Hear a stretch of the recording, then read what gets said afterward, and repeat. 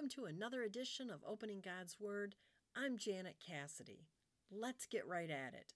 The words of today's reading are words we could use today in the midst of this pandemic. As the disciples of Jesus followed him into a boat, a storm came up and they woke him up, pleading, "Lord, save us! We are perishing." And what was the response Jesus gave them? "Why are you terrified, O you of little faith?" Then he calmed the winds and the sea, which amazed the disciples, who were left to humbly ask, "What sort of man is this, whom even the winds and the sea obey?"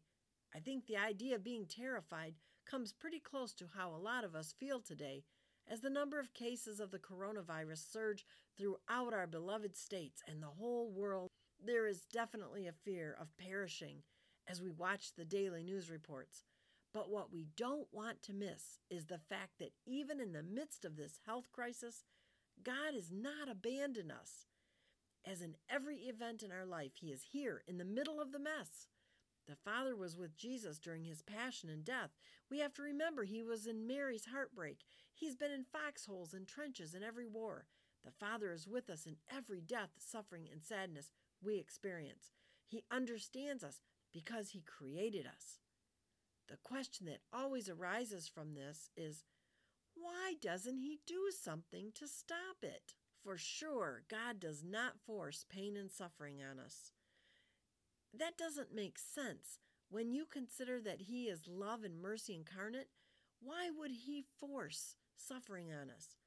But He does allow it. I have frequently talked about this idea of free will and our exercise of it.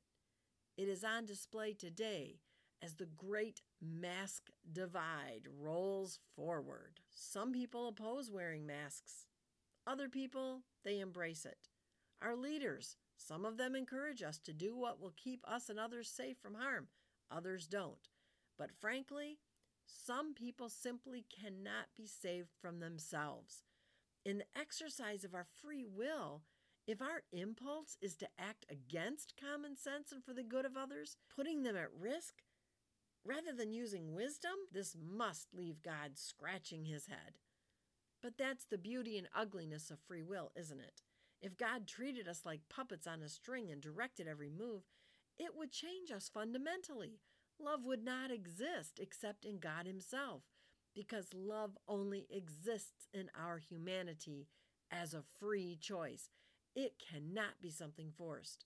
If it were forced, it wouldn't be love. God has given us the free will to choose good, but He must allow it when we choose bad.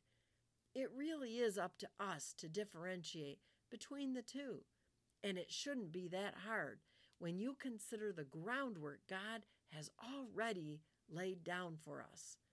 It is up to us to follow it. I'm Janet Cassidy. Thank you for listening. I hope you have a blessed day in God's Word.